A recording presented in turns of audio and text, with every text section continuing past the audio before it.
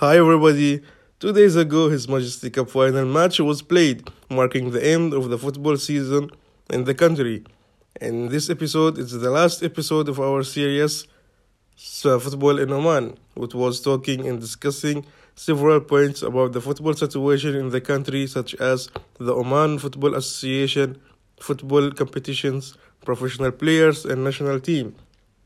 And in this episode, I would suggest and put some points, which is, in my opinion, it's some solutions to raise and develop the football in our country.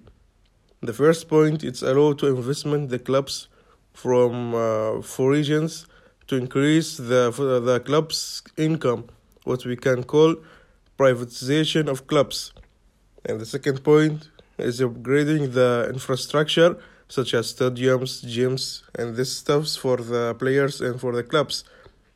Building academies for the youth and talent care because it's the foundation which is national team building on. And the other point is treating football as a job, not just a hobby that the players are working in the morning and training and playing matches at evening. Or we can send our good players to the other countries, nearby countries, to develop and take the experience from the professional leagues there, such as UAE, Qatar, and Saudi Arabia. These countries have good professional leagues that can develop the players, and we can put it as the best leagues on the area. And the last point, which is we can or we have to put it in our heads. It's not the responsibility of the Oman Football Association alone.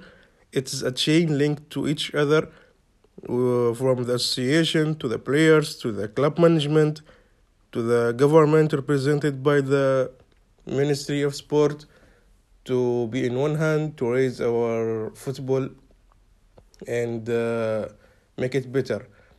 We are in the end of our series. In this last episode, I was glad and it was my pleasure to talk about some points and suggesting some solutions to develop our football situation in the country, Oman. Thank you to be a good listeners, and goodbye. Nabras Bushham was with you.